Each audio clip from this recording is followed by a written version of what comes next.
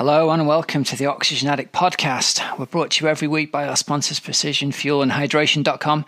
Personalize your fueling and hydration strategy so you can perform at your best. With 15% off your first order of electrolytes and carbohydrate fuel with the code OA23 at precisionfuelandhydration.com. Welcome to the show, everybody. I'm your host, Coach Rob Wilby, and every week I bring you an episode of this podcast to help motivate and inspire you. This week, we have a two-part edition for you. First up, we are going to have our first episode of Age Group Diary with a lady called Julie Howe. Julie is taking part in Ironman UK this coming summer. You'll be seeing some video clips and things that we're doing on Instagram with her for Ironman Europe. Julie was a winner of a competition to win herself a coaching package with us to take her to her first Ironman, which is going to be at Ironman UK. So we're going to be recording a monthly episode with her with a very short overview of her training over the last month. So first up this week is an introductory episode with Julie to find out a little bit more about her goals and what set her on the path to want to go and do Ironman in the first place. Julie, it's really nice to welcome you onto the show. We are very excited to be doing the diary of an age group with you.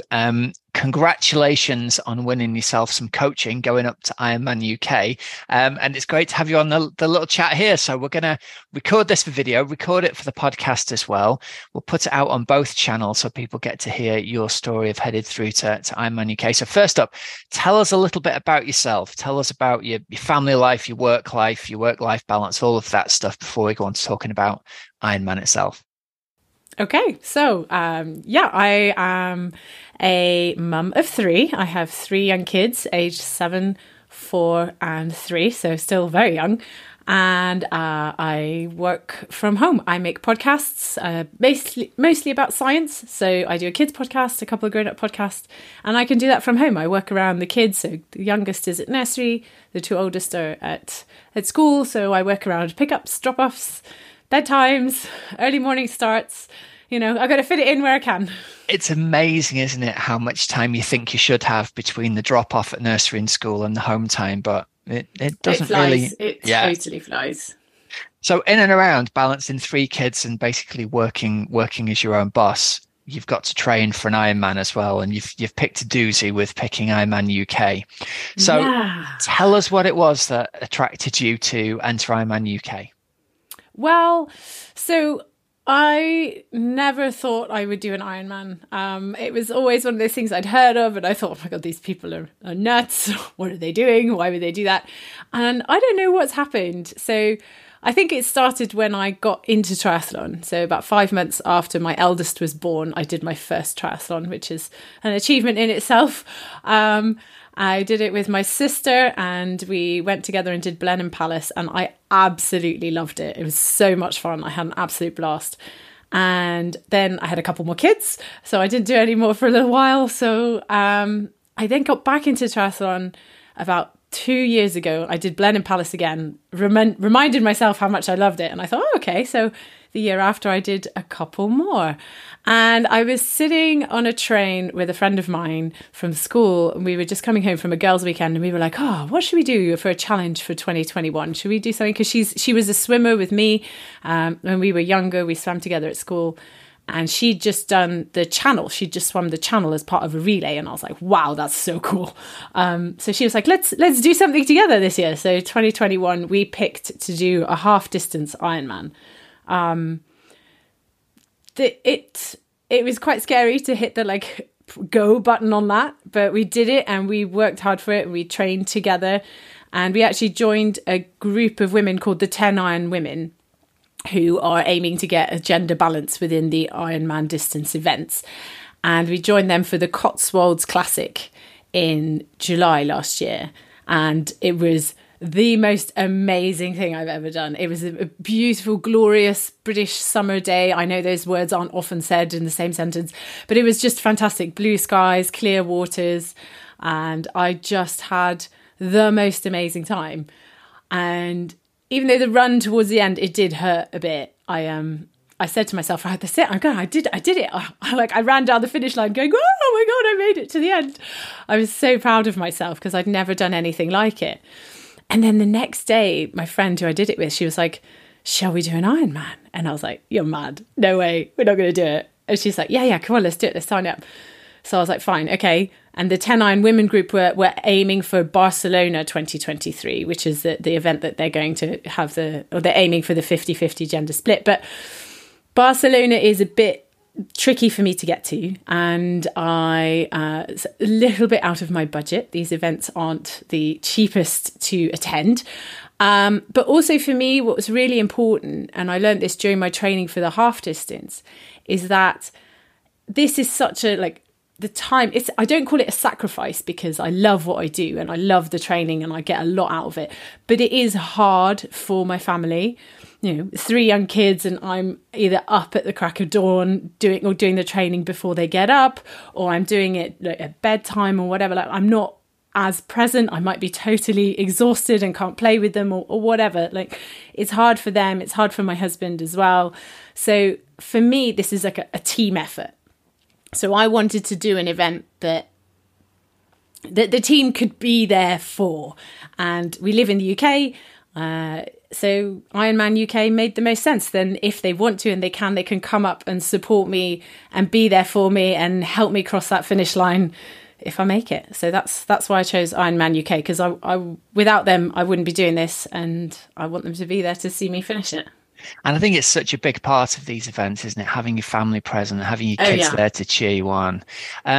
Do your kids, do they have a concept of how big a thing this is, or do they have any concept that you're doing this yet? I'm sure you've mentioned it, but has it really sunk into them? Yeah, we've talked about it a lot because they know I go training to the pool twice a week, and they see me on the spin bike because the spin bike's in the living room.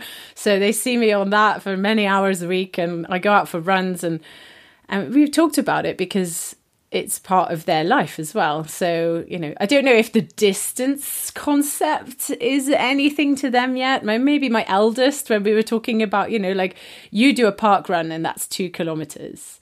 I'm going to be doing a 40-something kilometer run after I've done a 180 kilometer bike ride. And Nova's like, what?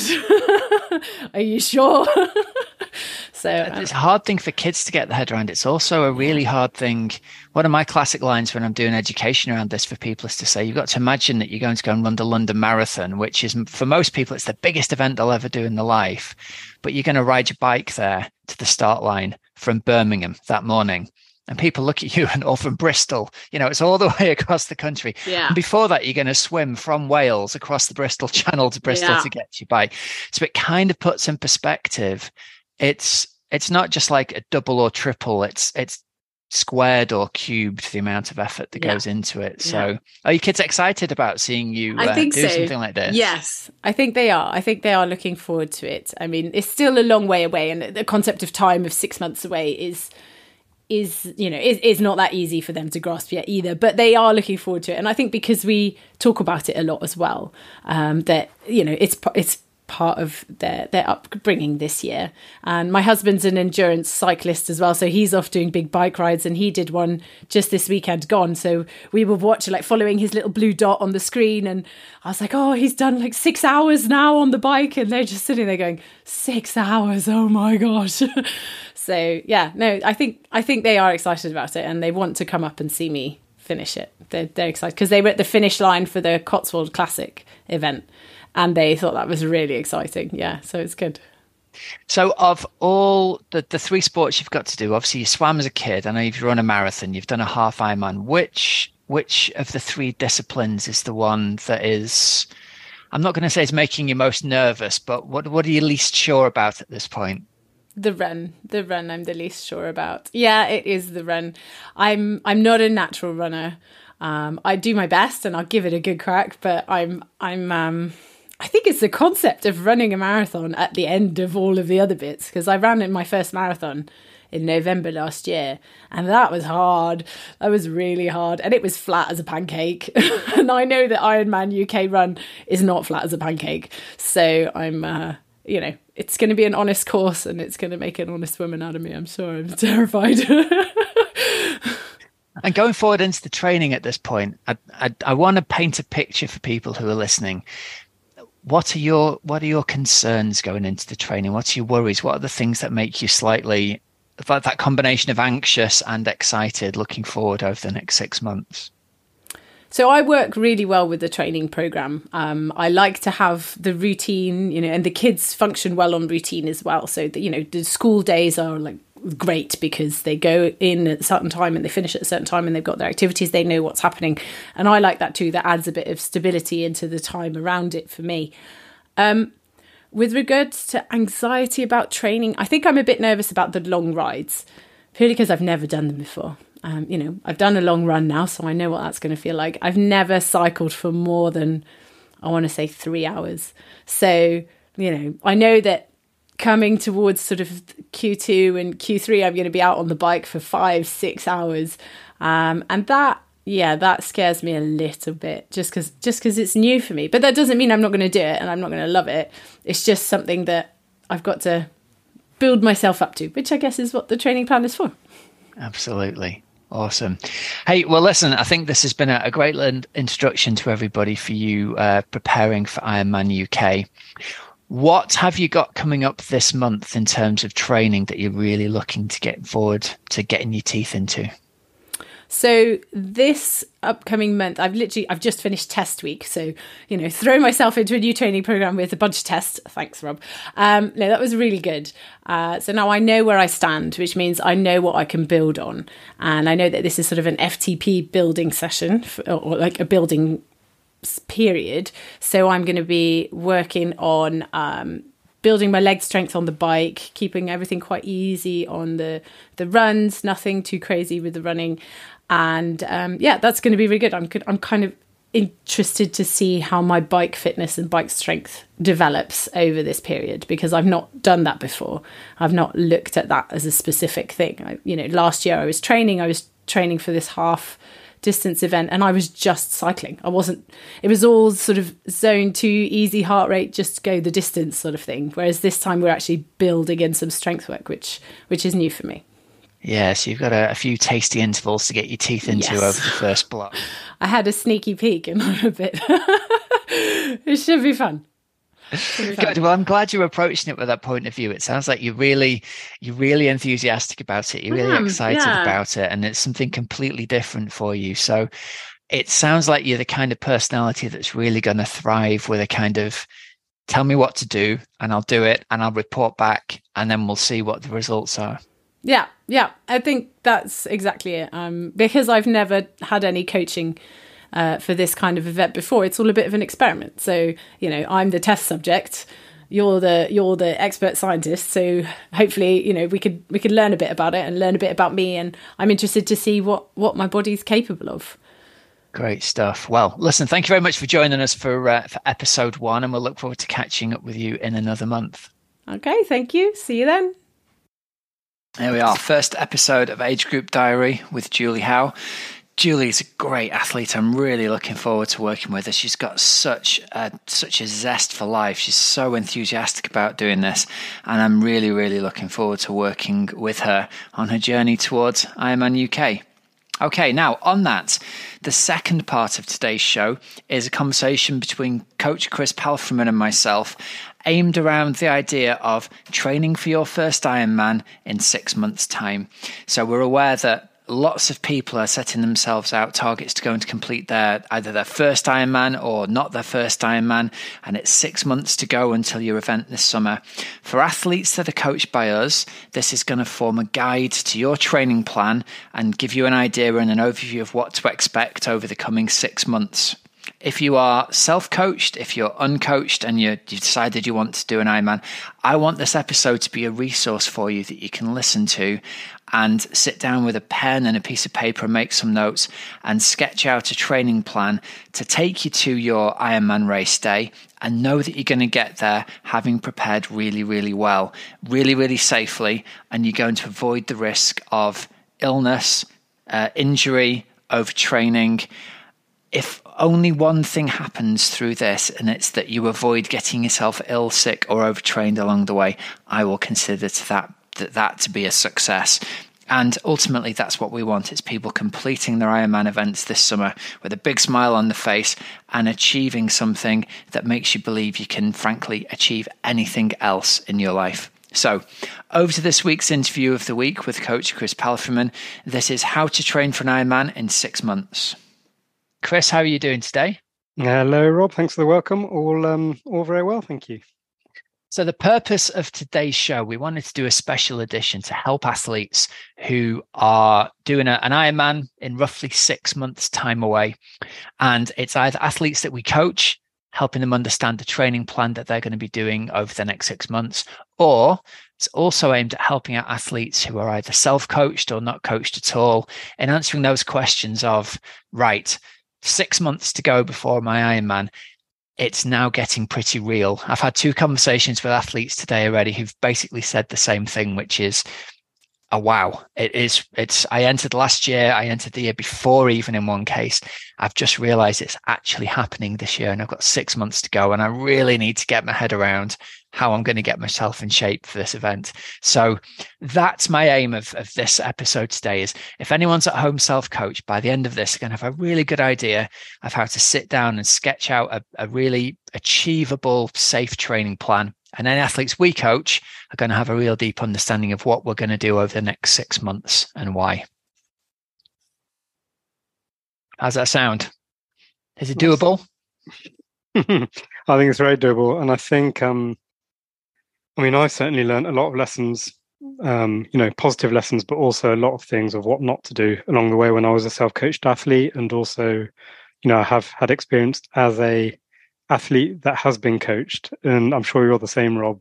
When we look back now at the last, 10 years, there are definitely some easy lessons, but they're easy lessons now. But at the time, you can get it really, really wrong. And 6 months is a long time. And you can make a lot of progress as an athlete, but you can also get it really wrong. So, it's January now. Now's the time to really sketch out your year and make sure you're doing the right things. Yeah. Well, I don't know whether you feel this way, but certainly when I got into the sport way back I did my first Ironman in 2003, there wasn't an awful lot of stuff written down about how to train for Ironman. There were no books around at the time focusing on Ironman training. I found an article in a magazine at the time that I thought, okay, great, this is how it's done. I talked to one guy at the local triathlon club in Australia. He was the only guy in the club who'd done an Ironman. So it was in the early days of the sport, really, pretty much, I guess. And I took all these ideas and some of them were great and I use them to this day. Some of them were just horror show ideas that I'm really desperate to save people from. And even as time rolled by and books got published, a lot of the books seemed to be written from the point of view of a professional or full-time athlete giving advice to full-time working busy professionals with a 50, 60-hour work week on how they trained. I remember looking at these training plans and thinking, okay, it says I've got to fit 22 hours of training into this week. Well, I guess I'm getting up at 4:30 a lot. I look back now and think my athletic career could have been longer and could have been saved some problems if I'd known now and realized now some of the dogma at the time wasn't either necessarily applicable and in some cases was downright dangerous to some people. Yeah, and this is, I think this is something we can all relate to, is that we've got 3 fairly major disciplines to balance. And it's not, I'm not saying marathon running's easy, it's very difficult, but to even balance that with work life and family life, if you're running safely and continuously and steadily building the mileage and the intensity and all those things, the likelihood is that you're going to get to the finish line of a marathon. But with that kind of theory, I don't think that that's going to get you to the end of an Ironman. If you're just going to be swimming as much as you can, cycling as much as you can, running as much as you can, and there's, you're probably not going to be including rest and recovery. You're not going to be including strength and conditioning. And the first 2-3 weeks of that style of training is going to work, and you're going to feel like Superman or Superwoman. But by week 6, you're thinking this is the most ridiculous sport. It's impossible. Tensions become pretty present at home. Injuries start to become present. Motivation, you see, what, another swim today? And you just can't face it. So I think part of the theory behind everything we do is not just getting an athlete to their peak performance or as close as, but it's also making sure that it's a really healthy process, and healthy process physically, but also, holistically. So mentally, you're able to cope with the training. And it's actually, at the end of the day, we want this to be a positive experience. We don't want troubles at home. We don't want troubles at work. We want you to come out of a Ironman season or triathlon season thinking that was one of the best years of my life, and triathlon absolutely added something to that. And so as coaches, that's what we're trying to do, which is difficult because everyone's wanting more, which it's not always the solution, I'm afraid. Yeah, 100%. So our philosophy really is we want to help ordinary people do extraordinary things, but we want to help them do it in a way that maximizes how enjoyable it is, not at the expense of the rest of your life. So ideally, the training is going to fit in around work, family, all the other commitments that you've got, not that you have to just decide I'm not doing anything else other than triathlon training for the next 6 months. So we want people to have excellent performances, but not at the expense of being too tired to play with the kids or go out for dinner or have social time with your friends. So I think the first thing to say here is if you are listening and you're a self-coached athlete, just be careful where you get your information from. Run it through the lens of, does this feel true for me? Don't think so much about just taking blind information with someone on an internet forum or someone in a Facebook group that you've just read. Really think about how that the training is going to fit in around the commitments that you already have that are non-negotiable. Because for almost all of us, the family commitments, the social commitments, the work commitments are non-negotiable, and the training has to fit in around that. So that's the first thing that we're going to talk about. The second thing I think that is really key to sit down and talk about for just a minute, but often people don't do it. Let's define the challenge that's going to face people here. You've already alluded to the fact that lots of people have run marathons, but the Ironman is the challenge of running a London Marathon, having ridden to the start line on your bike from Bristol, having swum across the Bristol Channel from Wales to get to the start line of the bike. All three of those events on their own are what could be, if not lifetime fitness goals for people, very significant fitness milestones. So it's worth putting those out in order to think your overall overriding training philosophy here has got to be one that gets you in shape to be able to run a decent marathon relative to your running ability after doing that huge 180k bike ride and after comfortably swimming 3.8k. And for most of us, and this isn't going to be a popular thing to say, for most of the athletes racing, that involves taking the word race out of the equation and reframing it in your head, because the word race means we're going to be trying to go really, really fast. And for 90% of the field, that isn't actually important. It's about doing it comfortably and about doing it efficiently so you can get to that marathon and still be able to be in really good shape to put a good performance out relative to what you're capable of doing. Would you agree with that? Yeah, absolutely bang on. And I think another quite useful kind of framing in the athlete's mind would be, think about where you want to be in, let's say, the week or 2 weeks before your Ironman, and work back from there to your start point. Because I think a lot of athletes fall into the trap of, okay, it's January, it's February, I've got my Ironman in 6-7 months' time, so therefore this week I should be running a half marathon on a Sunday. The following week, I'm going to add 2 miles, then 3 miles. If you keep doing that, by the end, you're going to be absolutely cooked. And so if you switch that round and say, actually, in my final build, I want to be able to run, let's say, 2 hours, 3 hours, 20 miles, however you cut it up. And by doing it that way, you're much less likely to be cramming in stuff in January, February, where that isn't the time to be doing it. Yeah. So what we're talking about here is really making sure that people save some of that enthusiasm for the 8 weeks leading up to the race. Because you're right, it's really tempting to hit the first week of the training plan hard and think, I'm capable of doing loads more than this. Well, great. And yes, you should feel as though you're capable of doing loads more than this. And ideally, you should feel like you're capable of doing that most weeks in your training plan. If you can hold on to that feeling of wanting to do more, you're doing much better than a lot of self-coach athletes who are going to turn themselves inside out. And like you said, after 3 weeks, they're going to be absolutely cooked. So I think our guiding principle number one here has got to be, we want you to aim to do enough training every day so that you'll fatigue and recover, but not so much that you're too tired to train again the next day. And so not so much that you're not going to get ill or injured or overtrained by doing it. I think that's the key aim. Fit enough you can train every day and recover from that training every day, but not risk overtraining, illness, or injury. And if we had one post-it, I think, for this episode, that would be it. It would be the thing to stick above the fridge. If in doubt, take a little bit more rest along the way. Now, obviously, you can't just rest every single day, but most athletes listening to this, I think, would always err on the side of, and I can see you smiling here, you were the same athlete I was, you always err on the side of just one more run, just one more half an hour session at lunchtime. Let's try and guide people away from that, shall we? Let's get them away from the mistakes we made.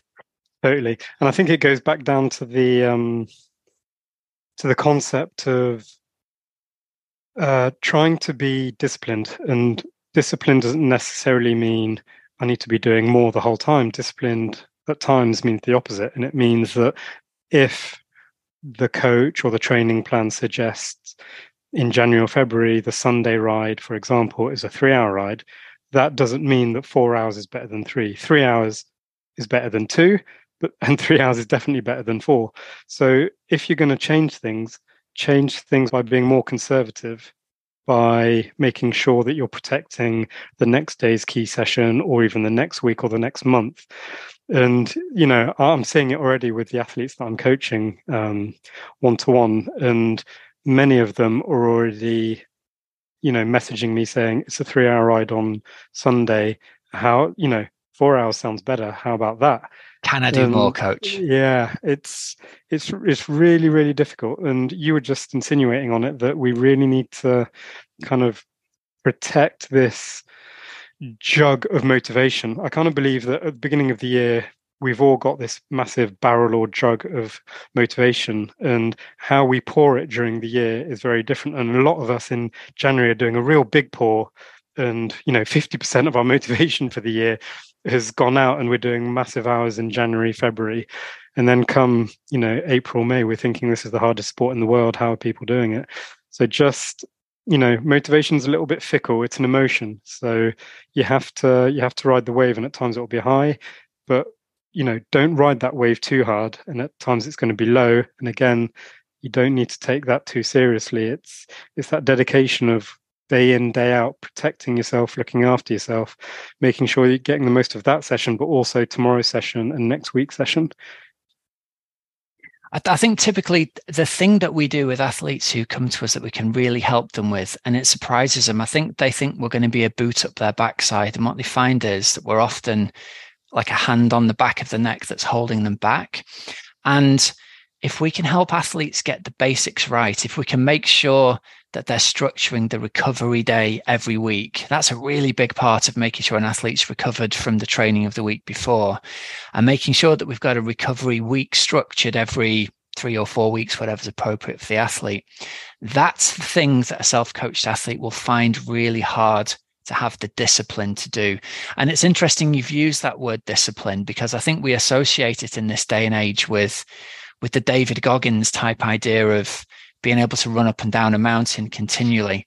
In the context of what we're doing, the discipline here is being able to spread your motivation out across those 6 months so you can tick a week off 20 weeks in a row, not 1 or 2 weeks and then illness, injury, overtraining. So I think that's really important. If we can get one message across here, it's building in that recovery session every week, building in that recovery block when an athlete needs it so that they're refreshed and rejuvenated and ready to go again.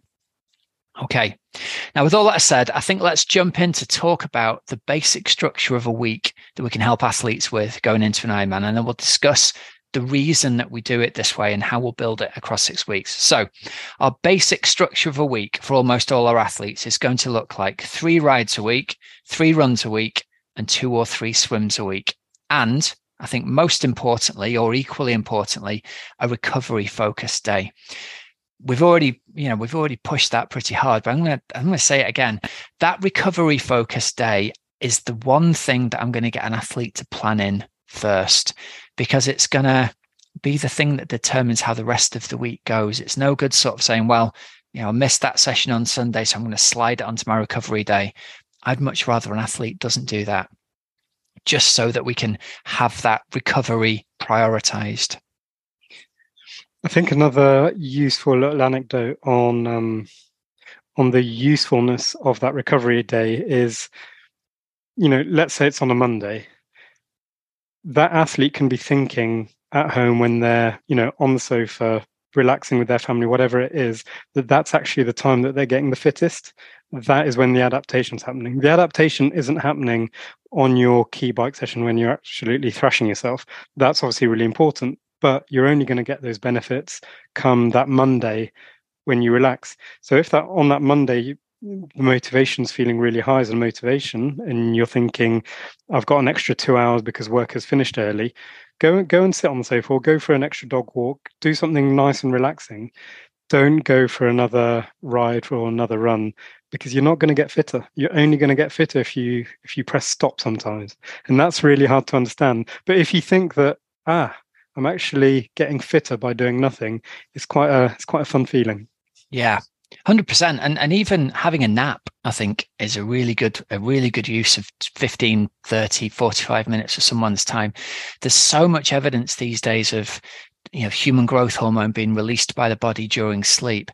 The extra sleep that you could get in that time, and genuinely resting rather than finding some other busyness to do. I don't know about you, but I would always think of changing the chain on my bike as being part of a recovery day. And I look back and think, well, it never was. It was just really frustrating and irritating and stressful. So actually finding that time to rest on a recovery day and get extra rest, I think is really, really important. On top of that, Rob, just as you've reminded me of something I used to do in an Ironman build-up, which is that I'd actually factor in my training plan a lie-in. And so I'd put my alarm 1 hour late or whatever it might be, and tell my family that this is the day that I'm going to sleep in, because I actually always found it hard with work to factor that in the middle of the day. But if I knew that there was an hour extra sleeping a week, and that was going to be on my recovery day, come the Thursday, Friday, or whatever it might be, I felt brilliant and could hit the key sessions. And that was part of the holistic training I was looking after myself. Yeah, I think that's a really good idea. I think that the best performance enhancing drug that any busy working professional who's trying to do triathlon as well can have is an extra hour of sleep a night. If you're not already getting 8.5 hours, giving yourself that ability to go to bed early or have a lie-in one day a week is massive. Yeah. Okay, so I think we've really pushed the idea there of recovery from the training that you're doing being super important. Let's talk about the training itself, and let's talk about having the easiest wins first. The biggest return on an athlete's training investment is going to be their bike training. That's for two reasons. Firstly, the bike session or the bike part of your Ironman is going to be the majority of your day. It's very likely going to be more than the sum total of the swim and run hours on race day itself. Also because the fitness gained on the bike is really going to directly transfer across to running, maybe slightly a little bit across to swimming as well, but certainly biking will make your running better in a way that running just doesn't make your biking better. So that's the first thing. When we're thinking about prioritizing sessions training for an Ironman, the biking has to be king or queen. It has to be the number one priority of our training week. Yeah, bang on. And this is, I think for a lot of athletes, the biking element can either be really daunting or really exciting, I think, depending on your background.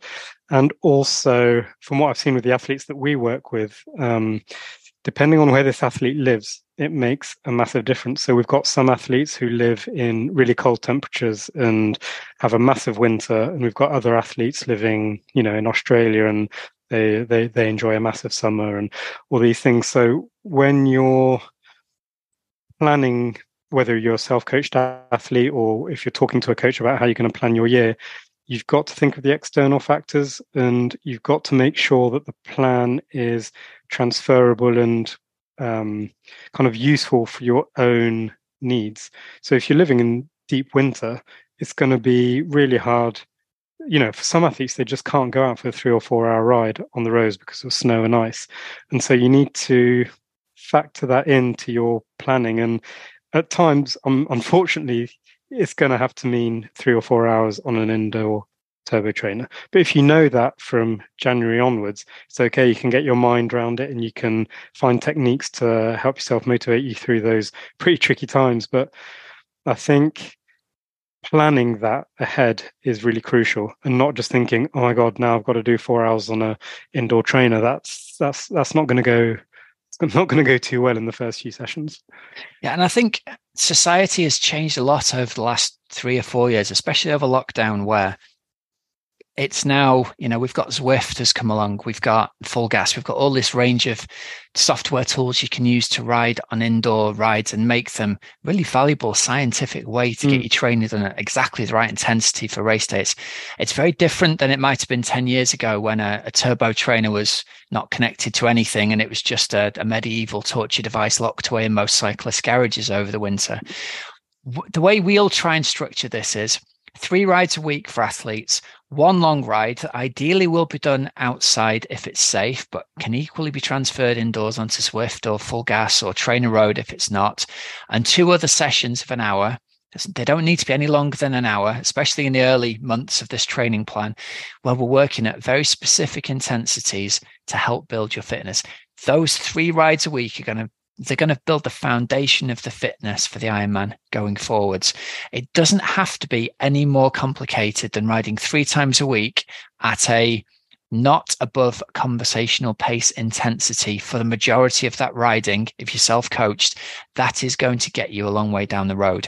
Now, with athletes we coach, we will give some very specific sessions for the 2 1-hour sessions that we do. One of them is great at promoting strength endurance, and one of them is great at helping build specific leg strength. But if you just ride 3 times a week and you're in that sort of zone 2 aerobic area, you are going to be getting the majority of the benefit, especially through the sort of the late winter period when it can be really, really hard to get yourself outdoors. So there's the basis of our training plan. We've got 3 rides a week. With our runs, we're going to be looking at 3 runs a week as well. Again, one of them is going to be a long run. The other 2 are going to be shorter runs. So starting at 30 minutes and building up to actually no more than 60 minutes at any point in the training plan. But what we'll do here is we will gradually increase the length of our long ride and the length of our long run across our training plan in a consistent and achievable way, so that you're never doing too much. You're never doing much more than you were the week before, and you're never at risk of the sort of illness, overtraining, injury triangle of disaster that we want to keep you away from. And then we're going to have 1 key swim a week. That 1 key swim a week will be supported by maybe 1 or 2 other swims. And we'll talk a little bit more about the nuance of this later on. It'll depend what kind of swim you're on, depending on how much you need to swim. But that 1 key swim a week is going to go a long way to preparing you to being able to get ready for your Ironman. So there's our basic week. 3 rides, 3 runs, and our 1 key swim with some other supporting workouts as well to go along with it. And very simply, what we'll do is we'll alternate riding and running day to day, and we'll slot in the swims around that where it fits an athlete. So we tend to not ride and run on the same day, certainly in the early days of the plan. And also we'll only do it at very specific points in our training plan later on as well. Our 4th week of every 4-week block is going to be recovery focused. And so in that, we are going to reduce intensity, we're going to reduce volume, and it really becomes about doubling down on that idea of recovery. We've talked a little bit about this already, but 1 recovery day a week and 1 recovery week every 4-week block, I think goes a long way, Chris, to really reinforcing to an athlete, this is when the gains of the last 3 weeks are going to get embedded in your body and your fitness will improve. And this goes back to the word dedication, and how disciplined you can be in those weeks. And it's really hard. It's a bit like the kind of taper syndrome. Everyone really struggles with the taper for so many reasons. And I think similar challenges come up during a recovery week. People either feel really stale, they suddenly feel as if they've lost loads of fitness, they feel as if they're not a swimmer anymore, or then they go to a club ride at the weekend and they start smashing themselves. And it's really that discipline during that recovery week that's going to go a long way. So I think one thing that's quite universal in the kind of theory that you were just talking about, and one thing that I've seen go wrong many times, is the intensity zones are there for a reason. And so when it says a zone 2 ride at the weekend for 2 to 3 hours, whatever it might be, I think so many riders, triathletes, whoever it may be, are just going that slightly a bit too hard, where they feel that if I just push it 5 beats a minute in terms of heart rate up, I'm going to get more gains from that. And, that kind of science has been disproved many times now. You have to protect those easy aerobic rides and keep them as easy aerobic rides. And I'm finding that myself at the moment. I'm not as fit as I'd like to be, but that's okay. It's January. And when I go and ride with my training partners who, I believe they're phenomenal athletes, and I'm getting dropped, and it's such a frustrating thing. And I'm, coming back from the ride thinking, am I really unfit? What's happening here? And I keep reminding myself, it's January. These training partners are really fit now. That's okay. That's, good for them. But I want to be peaking in May, June, July, August. And so I have to be riding easy. And for now, that means getting dropped. And that's okay. And I get a bit of a kick out of that now. But it's taken me years to think that it's okay to be dropped. And in the past, I would have definitely, gone up the cassette a few rings and to make sure that I closed that 10, 20 meter gap. But training isn't racing. Training is to look after your body, and you have to stick to the science. And, Rob, you talk about it a lot, about the science behind aerobic training and, keeping your 80% nice and easy, nice and endurance, nice and aerobic, and then 20% where you explore your higher end. And so you have to be really disciplined with that. Don't get carried away. I've got a great anecdote about this. When I met Mark Allen years ago, he told a story about living in San Diego and getting a phone call from, I can't remember whether it was either Thomas Hellriegel or Jürgen Zach, one of the two very best young German Uber bikers of the time. And he said, come on, Mark, let's go out for a ride. And he said, I would go out for a weekly ride with just this one particular German. And the first ride of the year, I got completely dropped. He was miles ahead. And week after week after week, I gradually got closer to him. And he talked about that same thing, the discipline of training in his own zones versus where somebody else was. And he credited a lot of his ability to run down. I can't remember whether it was Hellriegel or Jürgen Zach now. I think he ran 13 minutes into him at the end of Ironman Hawaii. And he said in his head, he replayed it and said, this is just the same as all these weekly training rides that we've been on together where, this other athlete was much fitter than him early season, but he reached the peak fitness at exactly the right time. So it's exactly that, mate. It's having the courage to be as fit as you need to be right now and the discipline to not try and push. I think look at the top of that zone as a cap, not as a target. And that's a good way to go with it. I think to add on to that, the guiding principle of Ironman is for everybody, it's an endurance limited sport. It's not speed limited. And what I mean by that is it doesn't matter how good you are as a 5K runner. That's not going to be what determines your success of completing an Ironman. So the idea that people might be haunted by I'm losing all my speed by only doing aerobic training, that kind of doesn't matter because that's not what you're training for. And yes, you might have to put your ego on one side a little bit, I think, and accept, well, I'm not racing 5Ks at the moment, or I'm not racing 20K criteriums. Have the courage to think I'm training in a way that's going to get me the result in the event that I want to have eventually down the road. Okay, so we've talked about extending the long ride and the long run, and I'm going to circle back to that. I think the way to sketch this out to people is to think, what is a reasonable extension of your long ride and your long run every week without there being a significant or material risk of illness, injury, or overtraining?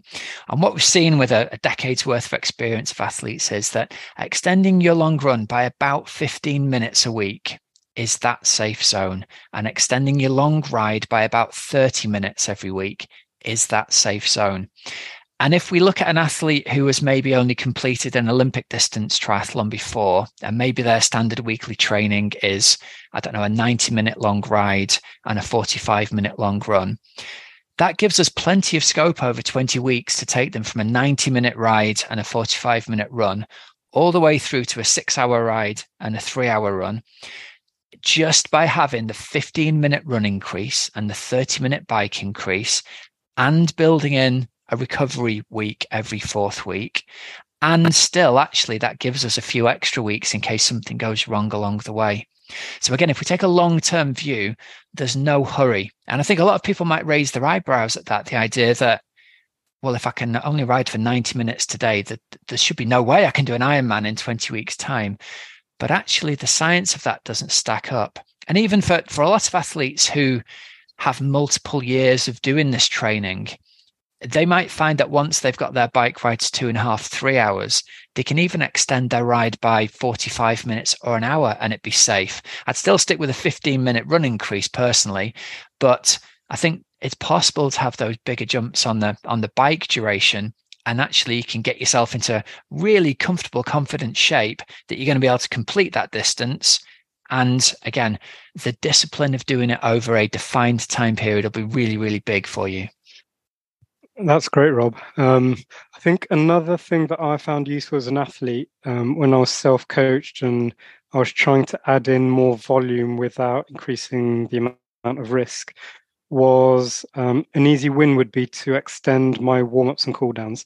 So if it was in the pool, I wouldn't necessarily add to the main set, which is usually when you're going to be under the most stress and under the most fatigue, and therefore my technique may be lowering, and then I'm basically just going to muscle through the session, which is, especially in the swim, that's not what you want to be doing. You want to be conserving the best possible technique you can for the longest period.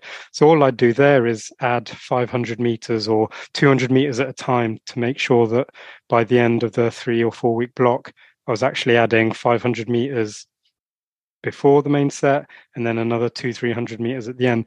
And you can fill those with drills. It doesn't always have to be swimming hard or whatever it might be. And then same with the run. If you really want to protect your Achilles injury, which we see a lot, or knee or whatever it might be, don't think that you have to be adding all of it in one block. You can just add, an extra 7-minute really easy jog at the beginning, even go and do it with your dog, go around the block, and then at the end as well. And slowly but surely, you'll see these increases, and your body won't even be telling you that you won't know, you won't have any signs of DOMS or whatever it might be.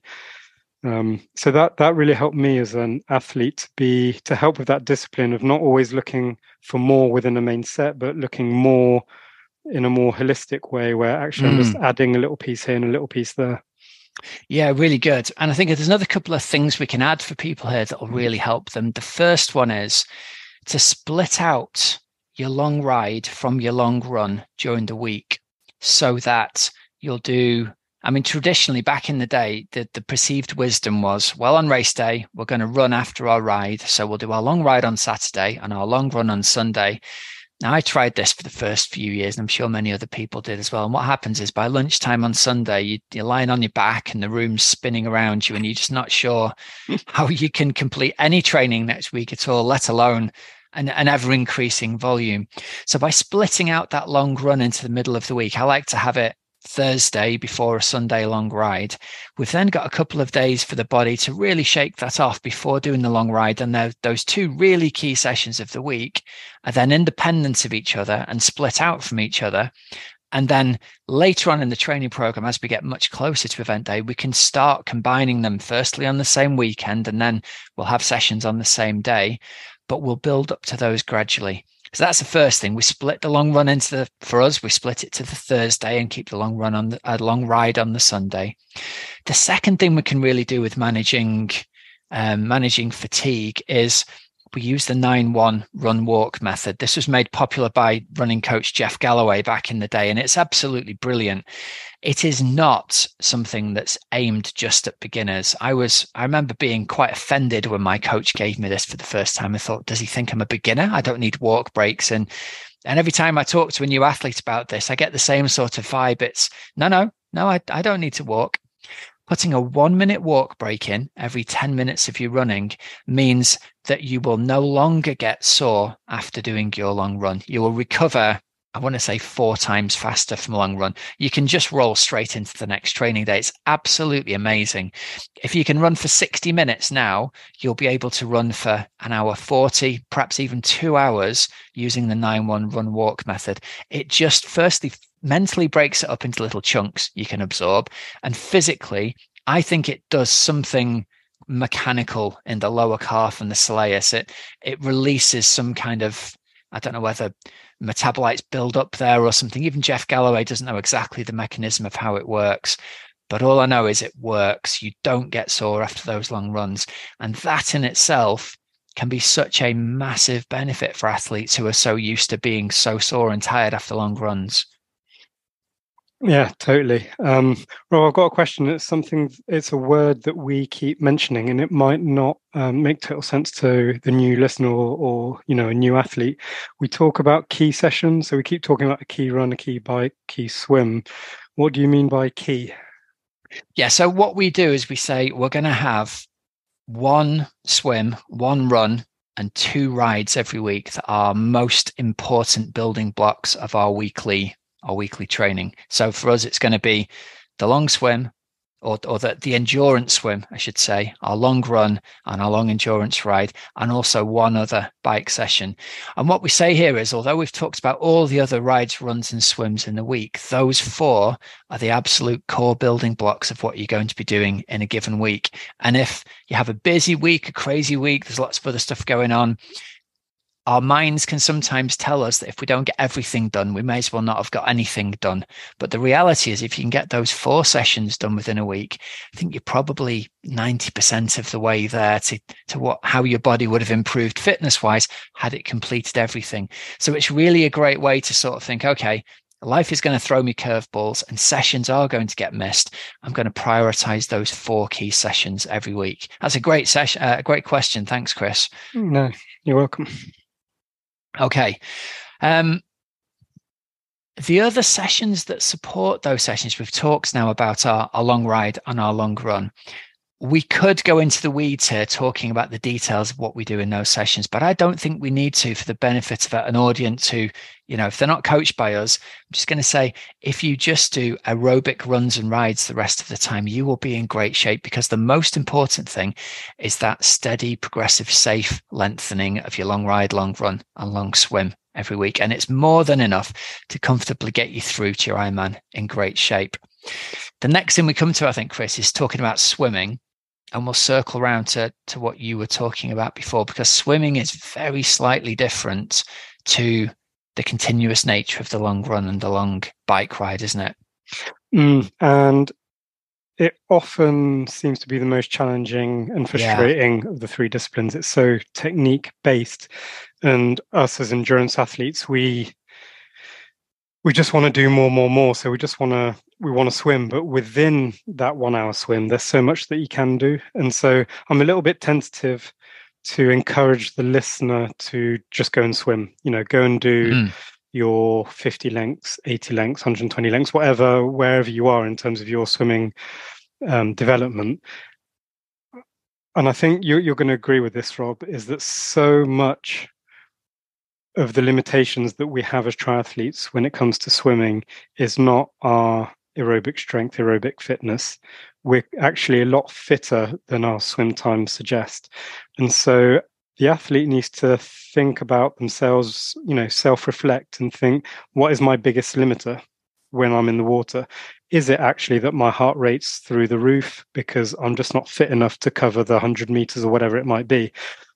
The likelihood is no, of course you're fit enough to do that. You prove it when you cycle, you prove it when you run. So what's the difference here? The difference is that you have a physical limiter that is stressing you to the point where you're not actually able to access your full aerobic potential.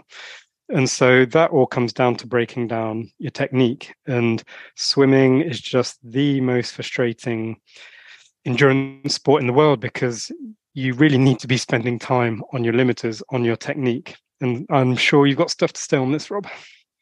Yeah, it's 100% that, isn't it? It's the one area where just trying harder isn't going to make you any faster. And it goes against everything that we know and love about biking and running, which is if you put the hard work in, you're going to get better. And the truth here is, if you just swim more, you're very probably not going to get any better at all. So the first thing we're going to say about the swimming is you need a different mindset with it. We don't want you swimming a long, continuous distance until about 4 weeks before race day. Up until that point, the way to think of this is we want to break everything down into swims of about 100 meters long with a tiny rest after it. That's going to let your body rest and recover, and it will allow you to practice good technique repeatedly, because that's the way to think of swimming. We're getting in, and every single stroke we do is practicing good technique. Once you get to the point where you're really tired, if you're not practicing good technique anymore, the reality is you're practicing poor technique, you're embedding that poor technique, and you're just not going to get any faster. So that's the first tip. Break those swims up, even if, I don't know, if now you can swim 1,600 meters, resist the temptation to just swim 1,600 meters and break it up into 16 by 100 with a little 5-second rest. And that in itself is firstly going to improve your swimming because you won't be embedding bad technique anymore. The second thing to do is to think about what swim drill could I do that is going to improve my position in the water, is going to improve my ability to breathe in the water, and is going to improve my ability to grip the water. And that's going to be a whole other episode that we're going to do in 3 weeks' time. We're going to really focus in on swimming and talk about, because I don't hold with this idea that you can't teach swimming over the internet. You absolutely can. There's loads of stuff we can do to help people. We'll be able to show people specific drills that will target different areas. But the key thing for the listener is there is a drill that is going to make a monumental and seismic and immediate change in your swim technique. Because for almost all athletes, if you didn't swim as a kid, there's something holding you back technique-wise that once you change, you can immediately be 2 seconds, 4 seconds, 6 seconds per 100 meters faster, not through any fitness improvement, but exactly because what you said, you're already fit enough to be swimming faster. You've got an invisible parachute behind you in the water created by bad technique. And once we correct the technique, we'll cut that parachute away and you'll immediately be swimming faster. But the first and simple step for this, for the self-coached athlete, is don't swim for long distances. Let your body recover so that you're not embedding that poor technique. This gives me kind of flashbacks to my whole triathlon progression. And to me, the swim was always the biggest challenge. I always had, fitness or strength, whatever it might be, within cycling and running. And then when it came to swimming, I felt like an absolute novice, was slightly embarrassed at the pool, starting in the slow lane of every public pool there was. And it's just incredibly embarrassing. But as you just said, if you can focus on that technique week by week, you will be getting better. I had a few kind of tips and tricks myself to help me and to force me to actually spend time on those drills. And so once I'd highlighted my biggest limiter, and at the time it was my right arm crossed the center line. So if you imagine your nose in the water is a center line, my right hand was completely going across towards my left shoulder. And it created a whole, knock-on effect. My back was S-shaping and my legs would splay out. You've seen it all before, Rob. And I highlighted that as my biggest limiter. And then when I'd go for my next swim, as soon as I'd see my hand crossing over, I'd just stand up. So anytime I saw my hand crossing over, however important that set was, whether I'm trying to do, 10 times 100 on CSS pace, whatever it was, if my hand's crossing over, that was game over. It was like a game show, and I could just hear the announcer saying "Game over for Chris." Back to the start line. And so I'd literally stand up, apologize to the person behind me, and I'd walk back. And you only have to do that 3 or 4 times, and it really forces you to actually make a change, as opposed to I saw it cross there. Go on, keep working. It's crossed there.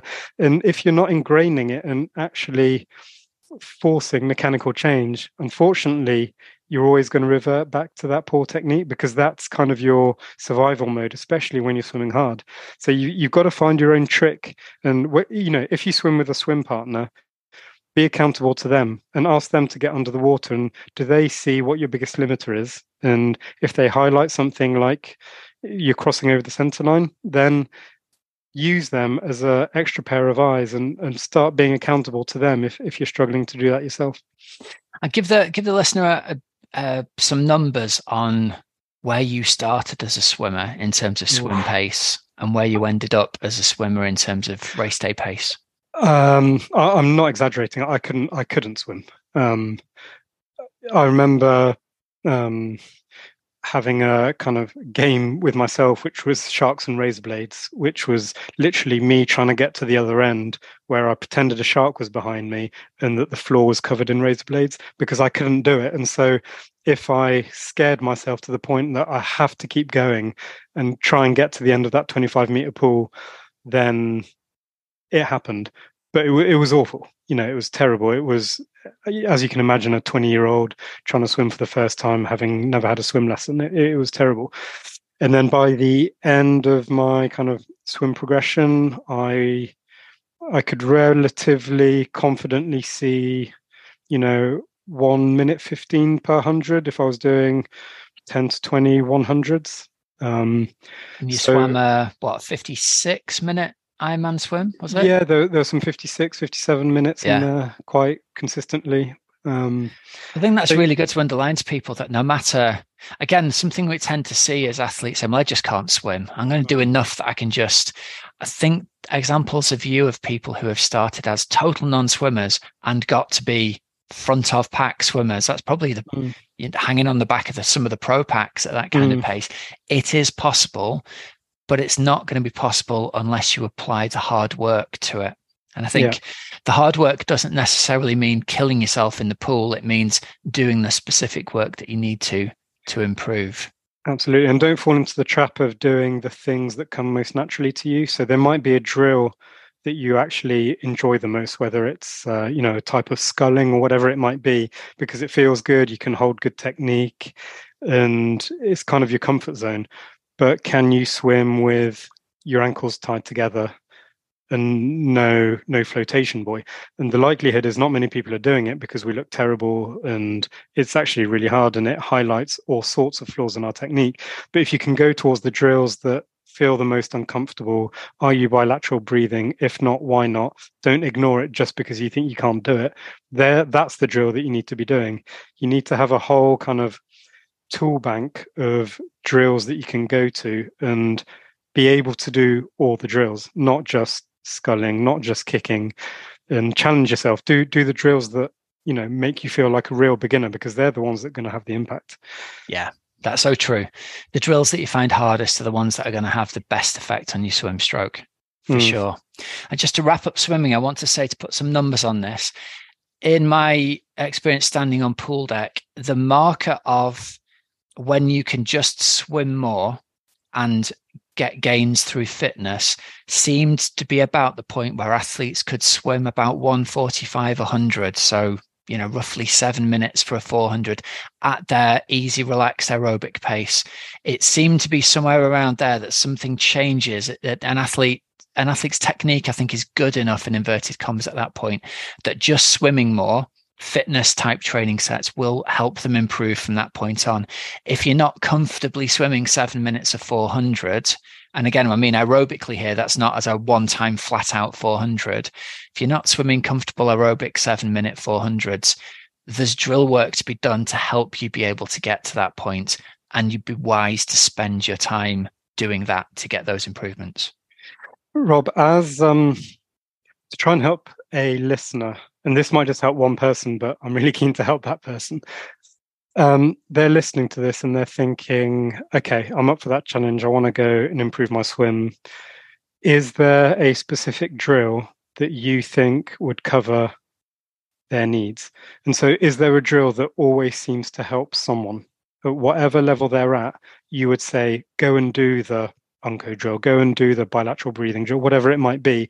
So everyone that's listening to this can at least go away and in their next swim, in their next warm-up, they can think through this podcast and they can think that, Coach Rob mentioned that everyone should be able to do the X drill, and therefore I'm going to integrate it into my next swim. What drill would you pick? I would go with the Unco drill, because it is the most difficult. Everyone hates it to the point of, saying the lifeguard was afraid I was going to have to get rescued doing it.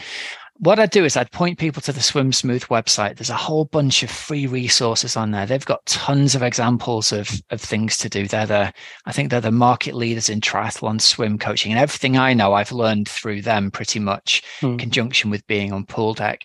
But the Unco drill is a really good way of working out that if you can't do that, something isn't working well in your swimming. And conversely, anyone who swam as a kid, you can give them the Unco drill and they can almost always immediately pick it up and swim one-armed or no-armed, and they will look the same as the examples in the video straight away. Most of us can't do that, but it will definitely, I think, make that difference. Just to make the people aware, you're going to need your own lane for the first time you try it. You're probably going to need a pair of flippers on if your pool will let you use them, little shorty flippers, and probably a bit of quiet time around.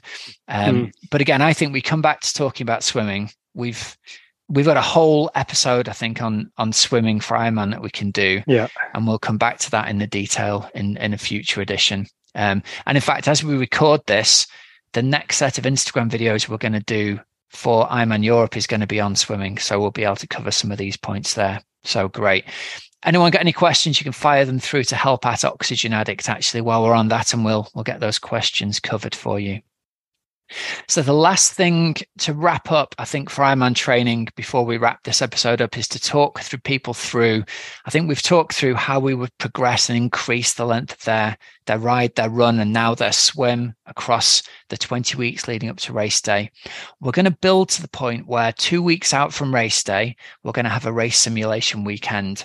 And there we're going to essentially do a whole Ironman across a weekend in preparation for doing our main event. We're going to have a long swim on a Friday night or a Saturday morning. We're then going to have a long brick session on a Saturday and then a long run on the Sunday. And athletes having built to this point will find that they can comfortably cover those distances at about the same pace they'll be able to expect to do come race day, practice all of their race kit, their race nutrition, everything that they'll need. And that will leave them with tons and tons of confidence with 2 weeks to go. And we can then taper down, shed all the fatigue, and get to race day feeling awesome. But that, I think, is the last piece of the puzzle for people to say, we're going to build up gradually. We're going to add all these things together, and then we're going to have you do them all across one weekend. So like, again, long swim Friday night or Saturday morning, 6-hour ride Saturday, followed by a 45-minute brick run on the Saturday, and then a 2-hour run on the Sunday. We've covered the majority of an Ironman there across a weekend, which in itself I think is worth celebrating, because it's a pretty bonkers and amazing milestone. And what's even more amazing is that even to me right now, that sounds crazy, and it wouldn't be pretty if I was doing that this weekend. But the point is, by the time you're there, it feels very manageable, and you've ticked all the boxes to get there. So actually, that 2-hour run will be, second nature to you by the time you actually get there, as long as you follow the sensible progression within a plan. The only 100%. Thing we haven't touched on, Rob, and could we get your opinion on how to integrate any strength and conditioning, if at all? Yeah. So what I was going to say was I'm going to leave that out for a future episode. I've got a whole other thing of sections that we're going to cover in future episodes. We will integrate some very specific conditioning work during our training plan. And we'll just leave it at this for this episode, but it's the kind of conditioning work that you don't need weight training equipment to be able to do. So it's conditioning rather than strength with a little s. It's going to be more about conditioning activities that are going to help us complete our swim, bike, and run training with the smallest possible risk of illness or injury. So typically that might look like the kind of activities that you might do in a Pilates class, lying down on your back with both feet flat on the floor, pushing your hips off the ground to complete a hip bridge. That's a great activity for making sure that our glutes are activated, which will in turn help both our cycling and our running. So we will do a small amount of that conditioning work, but again, it's there very specifically to support the swim, bike, and run work that we're doing, rather than, to get strong per se, or to support muscular growth and development per se like that. But I want to come back to that in a future episode when we'll talk about all the other things that we're going to have supporting our training plan. So in summary today, then, what I want you guys to do, sketch out your plan to Ironman 6 months away. We're going to have one recovery-based day every week and one recovery-based week every 4-week block. We're gradually going to increase the duration of our long run by 15 minutes and our long ride by 30 minutes every week. We're going to aim to get to the point where we can continuously swim 4K, bike 6 hours, and run 3 hours before we get to our event day. And a really common question here, Chris, is, well, what if the distance on race day is going to take me longer to complete than that? There's no way I'm doing a marathon in 3 hours. No, we're not going to have you run for longer than 3 hours, even if you're an athlete that is going to take 6 hours on the run come race day. What we found is you have to remember the guiding principle is you have to train enough that you're going to get tired, but enough that you can recover from that training ready for the next day, the next week's training. And what we found is any more than 6 hours or any more than 3 hours in almost all cases is counterproductive. Now, the caveat here is if you are a very top of age grouper here, there's going to be some different things you'll have to do. If you're looking for an age group win or a Hawaii or a Nice place, there'll be some other things that we'll do. But in general, more than 6 hours, more than 3 hours is just going to be too costly in terms of recovery time to be able to do more training after that. So in a future edition, we're going to talk about the other stuff that we can use to support our training plan. We'll talk about strength and conditioning and yoga and Pilates, how we can use that. We'll talk about nutrition and meal planning and how we can think about what we eat can directly support how we train. We'll talk about heart rate variability and how that one simple measurement every day can inform whether we're ready to absorb the training or not. And we'll also talk about nutrition and hydration during the sessions themselves, electrolyte intake during the sessions themselves, and how we practice doing that during sessions so that come race day, we're fueling and we're getting electrolytes and fluid balance correct to absolutely get us to the point that's not going to be an issue to get us through our Ironman. Could I add one point to that, Rob, for a future edition? And it's a question that I've been getting a lot recently from our athletes. And it's how best to manage periods of non-training. So whether there's a lot of skiing going on at the moment, a lot of ski holidays, and people are stressing about how to manage that. There are a lot of people coming back from illness and they're worried about how to get back to full fitness without losing time. And so I think, the athletes that are listening, it's very rare that you're going to have a full period of build into your main Ironman without a hiccup, whether that's a holiday, a work trip, family stuff, illness, injury, whatever it might be. And so I think, as coaches, it's kind of our responsibility to help people manage those expectations and what they can do and maybe what they shouldn't do. So yeah, how to manage the non-training element of a training plan. Yeah, I think it's a really good thing that's worth mentioning right on the end is to mention how an athlete needs to deal with illness along the way. So firstly, we've built contingency into this 20-week roadmap here so that there's still plenty of time for extra weeks, if you like, because the guiding principle here is you can't get fit and get well from illness at the same time. If you're not well, even if it's just a cold, you shouldn't be doing any training at all. And at the price of sounding like my own mother, it really should be the guiding principle here. If you've got a cold, a sniffle, you're coughing, no, you shouldn't be training. You should just be taking that time off training. My experience has been it takes half as long to get back into training as you took out of training. So, 4 or 5 days out with a cold. By the time you've done 2 or 3 days of training again, you won't even remember that you've been ill. Now, your brain, while you're ill, is going to tell you that these 6 days of training is the end of the earth. It's not. You're going to feel like that, fair enough. And I can absolutely empathize with the feeling of an athlete who wants to train and can't do, and it's been taken, the pleasure's been taken away by the illness. But the only thing an athlete can do is get well. And I actually we advise 2 more days of rest and recovery after an athlete feels totally well again, just to make sure, because even worse than waiting out an illness is trying to come back a day too early and it flaring back up again and it taking another week to get back on it again. Totally. And I think just to wrap that little piece up is when you are going through illness or injury, that's not the time to make long-term decisions. So, usually you'll be training twice a day or whatever it might be, and suddenly that's taken away from you and you're sat on the sofa feeling ill.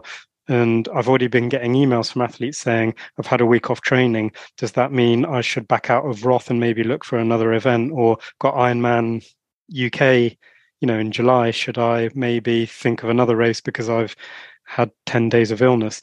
No. Yeah. Right now, you don't need to make any decision. The only decisions you need to make is, how do I get back to full health and how do I look after myself? And when actually your perspective of once you're back to full health, as you were just saying, 2 days after you felt 100%, you're back on the bike, you're running again, you're swimming again. The decision-making process is going to be vastly different, and you're going to be fired up again, and you're going to be thinking, I had a week off, I don't care, I'm going straight for Ironman UK or whatever it might be. So just, take that pressure of trying to make long-term decisions when you're really not feeling well. It doesn't help. That's a great plan, Chris. All right, well, let's wrap this episode up here. Hopefully people are leaving this episode with a really clear view of how to structure their own time leading up to 6 months to their Ironman, or what their next 6 months worth of coaching is going to look like coming up for their event this summer. If anyone has got any questions, having listened to this episode, please feel free to email us. The address is help@oxygenaddict.com. Even if you're not a coached athlete, we're happy to help you out with answers to brief questions about that stuff, because ultimately what we care about is seeing more people cross the finish line with massive smiles on their faces come the summertime. So yeah, great stuff. Chris, thank you very much for your time, and thanks for joining us. I've enjoyed our chat greatly. Yeah, thank you very much. And thanks to the listeners. And as you were just saying, don't isolate yourselves. It's a pretty lonely, difficult sport. So even if you just want a quick chat over coffee with us, we'd be very happy to do so. There's so much to unearth with this magical sport. So get as many questions as you can and get different opinions. And yeah, don't just do it yourselves, I think is a good takeaway. Great stuff. All right. Cheers, Chris. Cheers. Bye-bye. Okay, guys, I hope you enjoyed that. I hope you got a lot from it. There's an awful lot of information there. The key thing here is that you remember, if it's only one thing, is to train in a way that's sustainable on a day-by-day basis, week-by-week basis, and spread your motivation out so that you arrive sort of 4 weeks to go, 6 weeks to go, 8 weeks to go before your event, ready with full motivation and great fitness, ready to really hit the biggest block of training well. That's only going to be achieved by having a really clear plan going forward. All right, so just before we finish, I want to give a shout out to our show sponsors, Precision Fuel and Hydration. Long-time listeners will have heard me talk about them. I love this company. They provide 3 really important things. The first thing is they provide their free fuel and hydration planning tool that'll help you receive a personalized strategy for your next race. It'll help you understand your own carbohydrate, electrolyte, and fluid needs so you can refine your strategy during training and then absolutely nail it in racing. Secondly, you can book a free one-to-one video consultation with PFNH's athlete support team, and they'll be happy to help you nail your race nutrition plan, which will help you perform at your best come race day. I love their products. It's so important to stay hydrated for daily training, and drinking fluid is only one part of the hydration question. Getting the electrolyte balance right is the other part of it. And if you're a really salty sweater like me, I have to take their 1500 milligram sachets whenever I'm training. It's something like 4 times stronger than the next strongest electrolyte drink on the market, and that's just to keep me at 0. It's no wonder I was having all kinds of issues on hot days and getting cramps all the time. So really highly encourage you to go over to precisionfuelandhydration.com's website, and remember, you can use the code OA23 at checkout for 15% off your first order. And if you've liked what you've heard today in terms of the coaching advice we've been giving out, we've got a limited number of slots available at the moment for coaching athletes for 70.3 and Ironman this coming summer. I would love to hear from you. I'd love to have a chat and see how we can best help you. I think we've got the most comprehensive endurance sports coaching program for busy age groupers, as well as triathlon. We coach ultra running, duathlon, aquabike, running, marathon, cycling, sportives, gravel, ultras, swim runs. you name it. You can book a call with me and the team to see if you'd be a good fit for joining our team, and let's see how we can best help you achieve your endurance event goals in 2023. Remember, there's a link in the show notes to book straight through to my calendar for that. There's a link in the show notes for the Precision Fuel and Hydration links that I talked about as well. And until next week, have a great, safe training and racing week. I'm Coach Rob Wilby, and you've been listening to the Oxygen Addict Triathlon Podcast. See ya.